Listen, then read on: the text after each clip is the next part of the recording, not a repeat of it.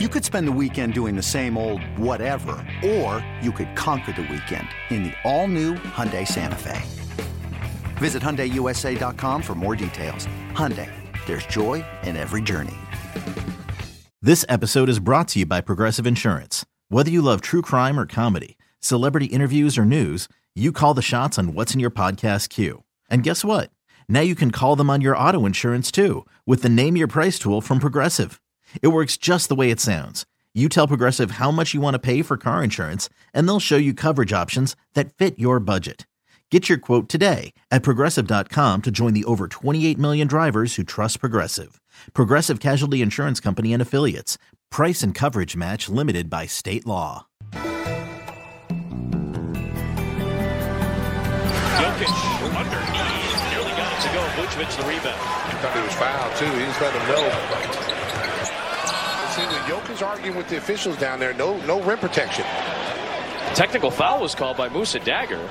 I saw the official kind of point as if he was ejecting Jokic from the game. That can't be right, can it? Did he get ejected from the game? Wow. This happened against the Pistons a few weeks back as well for Denver. Now listen. Oh, that's terrible. That doesn't seem fair at all. That's excessive. That's excessive. Welcome back to You Better You Bet, brought to you by BetMGM with Nick Costos and Ken Barkley on the BetQL network. Honestly, it's a superb job by Adam Amin and Stacey King, NBC Sports Chicago, with the call last night. Excessive. The tech of his life. Also, I didn't know that the referee's name was Musa Dagger. Yeah. Pretty good name. Terrible ref. Watching the game. Musa Dagger. It was Serbian Appreciation Night. And it's like, let's how do you make this up? So couldn't make it up. So we're ejecting Jokic, and also like if Novak Djokovic is anywhere in the vicinity, he also must leave. Also on Serbian Appreciation Night. They're in Chicago. You couldn't hear it really on the clip necessarily. Well, you kind of could. They booed when he was ejected. It's in Chicago. Yeah, but I'm just saying, like, this whole setup is ridiculous. Serbian Appreciation Night. The crowd is there to see Jokic. He gets ejected for like nothing. For just like harsh language, like just like really crazy, and also then like threatens the guy afterwards in a very like mobsterish way, which is like really like good thing we weren't in Serbia, or like thing he may not have made it out of the building, like paraphrasing something like that. It's like okay, yeah, I believe him. I think this might be the only country where you're allowed to do that, and like nothing, like you just like walk out and nothing happens. Flares don't this go might off. Be the only country. So 20 minutes from now, we'll be on Stadium. We'll get Rob Pizzola's NFL picks for the weekend. Looking forward to that. Lots of great guests joining us over the course of the show. We'll get to the line movement for Week 15 in the NFL. But let's a lot happened in sports last night. NBA, National Hockey League. Ken, thoughts on Jokic? Anything there? Kobe White goes over again. Like one of my only wins last night. So thank you very much to Kobe White. We had the St. Louis Blues firing head coach Craig Berube after losing 6-4 to the Detroit Red Wings. Not Berube. Berube. Right. Berube Crystal? Berube Soho? Yeah, Berube Soho was really good. Yeah, I could have come up with that. Yeah. And now for him, destination unknown. Yeah. As he pulls up for some gas. Right.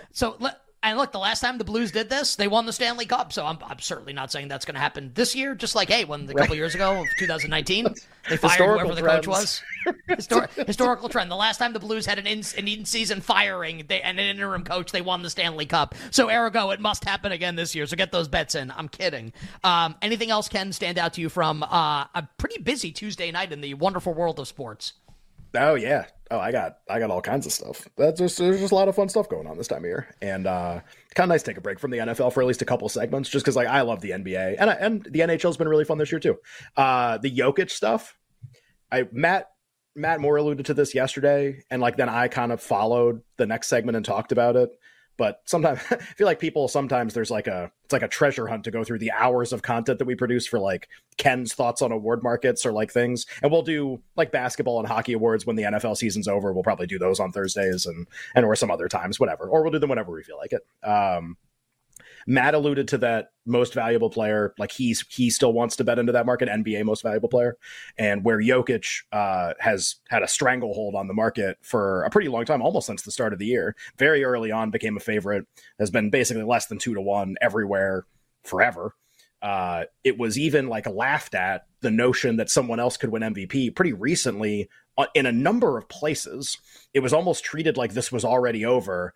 Those types of comments, by the way, should always set off alarm bells to people if you're a bettor, that like the consensus in the market early in a season is that something is over, probably means there's a really good betting opportunity, because there's way too much of the season left. And it doesn't have to play out that way. Jokic can definitely still win. Just that, like, the reasons I usually like Jokic to win the MVP, like when we bet him a couple years ago in his second win, and why he's always been so formidable, is that because of his, like, the way that he plays and his style and his talent, he performs so well in all of these all-in-one metrics that are created that try to measure NBA player performance. And in the NFL, I really don't think the metrics predict who wins MVP as well as everybody else. Like, everybody thinks, oh, EPA number one equals MVP. I go, the voters aren't smart enough for that. Like, it's going to be more general. It's going to be like touchdown passes and yards and winning, and that's it. But in the NBA, there's this insane correlation between being number one in these all-encompassing metrics. It's usually the same player as number one in all of them, and winning the most valuable player award. It's like a 1-to-1 thing. We've done it on the show many times. Okay, well, as a result of two atrocious shooting games, plays okay against Atlanta. It's not like a dominant, crazy stat line. Plays okay in the game, and then gets ejected last night. Like, we're starting to put up enough. Like, that's 5% of the season, those 4 games. Like, you're starting to put up enough kind of performances. The top guys are too good to do that and be like, yeah, you just win MVP when that happens. Yeah, I'm sure there are some years where you could do that for 10 games and the second place guy's bad enough that it doesn't matter, or you're LeBron or you're whatever. That's not this. Jokic isn't winning any all-in-one metric, right? He's not winning any of them. He's usually winning 100% of them. And as a result of this, and you can be like, well, it's just 4 games, whatever. Yeah, but like, I also think the betting market should kind of react when he's not even not ahead, he's behind right now. That has to be like somehow factored into what's happening. And he's behind to 2 players, Embiid and SGA, who are both playing for teams who are going to win like 55 games this year. Like, this is not, Paolo Banchero or something, or Halliburton, these guys who are going to win like 41 games at the end. Yeah, like, their case is tougher to make. The team's not that good. You can say whatever you want about Indiana. Like, their likeliest path is to go like, 43-39 and to get like the 6 seed or the 7 seed or whatever. And he's not going to win MVP this year with that. Cool. Maybe they win 55 and I'm wrong. Don't think it's going to happen. SGA is going to win a ton of games. Embiid might win the most games. So it's just, the competition's too good to brick 4 games and have it not matter. So, like, I look at the betting market for this right now, and I've been betting Embiid like consistent for weeks now, and it's with the same idea. I just think it's really close between the two of them yet again.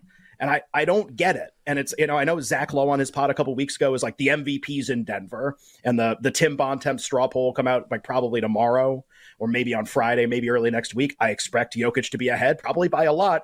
Also, most of the voting for that occurred before this last 4 games. So like that, I actually think that poll, no matter what the poll says, it's already too dated. Like, I don't care anymore. I just don't care. And I'll wait for the next one. I just think Embiid's way closer. The poll will do a good job of assessing SGA's candidacy. Like, how does he factor into everything? But I just like Embiid and SGA are right there in everything. They're ahead of Jokic and stuff. And it's like the market can't be bothered to acknowledge that that's happening. And you start to see it just a little bit now. JJ Redick, who Matt Moore talked about yesterday, a couple other places, like, oh, you seeing what Embiid's doing? You seeing what SGA is like? That's going to become really loud pretty soon. And I would really expect, honestly, the market to not go crazy. Like, Jokic can still be a favorite, but what if it's like Jokic 2, Embiid 3, SGA 450, everybody else 50? Like, that's where we're headed. And like, Luka can do whatever he wants. Like, he's in 4th or 6th or 8th. Like, it's just, he's not in the mix. Sorry. And it's those 3 guys. So like, that's crazy. And so just to wrap it into last night, which is what you asked me about, like, the league is way, way too good at the top to just keep throwing out games, just toss out performances in games and think that it won't make a difference at the end of the year.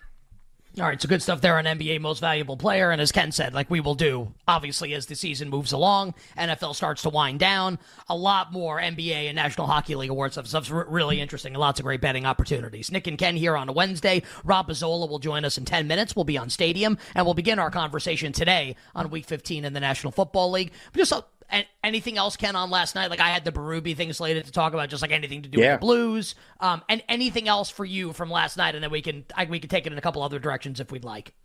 I mean, Berube, like I don't really have anything on the Blues. They were like a really league average team. Maybe they'll be slightly better than league average now. Maybe. I don't know. Doesn't seem like a lot going on there. The two things in hockey that I had that were pretty interesting, the Oilers. And it's not like they were minus 500. They were going to win. Like, sorry. Like they were going to win a lot. And you couldn't even really make a lot of money on betting that they were going to win last night.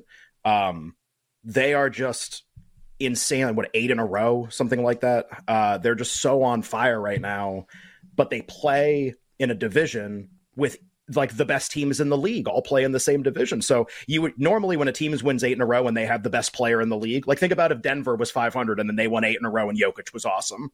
You think their price to win the division would change a little bit, to win the Eastern Conference, whatever. The Oilers are doing this, but like the Golden Knights are probably going to win, maybe going to win the President's Trophy this year, especially when Aiden Hill comes back.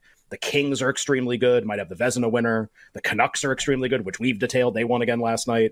And then the Oilers are in 4th in their own division, and you just go, hey, like, great job on 8 in a row. Are you getting past any of these teams? Like, what's going to happen? They're like 10, 12 to 1 to win they won 8 in a row, 12 to 1, 10 to 1 to win their own division still. I don't know what to do with that. Like, I thought about betting them like 6 different times the last week. And I just go, how many games in a row do they have to win before I think they're going to finish ahead of these teams? I mean, it literally might be like the first, 3rd, and 7th best teams in the entire league are in the same division, something like that. And in terms of just how they're going to finish at the end, it's crazy. So not sure what to do with the Oilers, but like maybe it's a buy opportunity. They literally never lose. And then I have something on the Rangers that's pretty good too. But do you have any thoughts on the Oilers? What do you make of that? I would say this about Edmonton, because like obviously the thing with the Oilers and this whole run with Connor McDavid and Draisaitl has been like the super high powered offense, right? But obviously suspect goaltending. Like Stuart Skinner, after like a really rough start to the season, has been really good. It's like the goaltending's been good for Edmonton also. And like you're right, it might be too little, too late, Ken, for Edmonton to like win the division, which is crazy. It's so early. It's so early. 55 games but left. So many good teams. To your point, but I mean, like if the goaltending's going to be good, they're probably the best team in the league. Anyway, we don't have a lot of time left here in the hour, so what did you have on the Rangers? Just, we bet the over last night. So we bet the over on Sorokin, Ottinger, and Shesterkin. Those are the last 3 hockey bets we made, basically. They all won. And there's this crazy theory out there that basically Jonathan Quick, who's the Rangers' backup goalie, who's had an amazing year this year, basically that he steals the ability and life force of whoever the starter is on whatever team he's on and basically reduces them to rubble. Like, go back and look at every team he's ever been on. When he becomes really good, a star goalie becomes terrible. Hopefully for Rangers fans, Shesterkin's okay. Well, Jonathan Quick, to be fair, does have 2 Stanley Cup championships. So there's that. Hour 1 done, hour 2 for you coming up on the other side. We'll start hour number 2, getting NFL bets for the weekend with Rob Pizzola.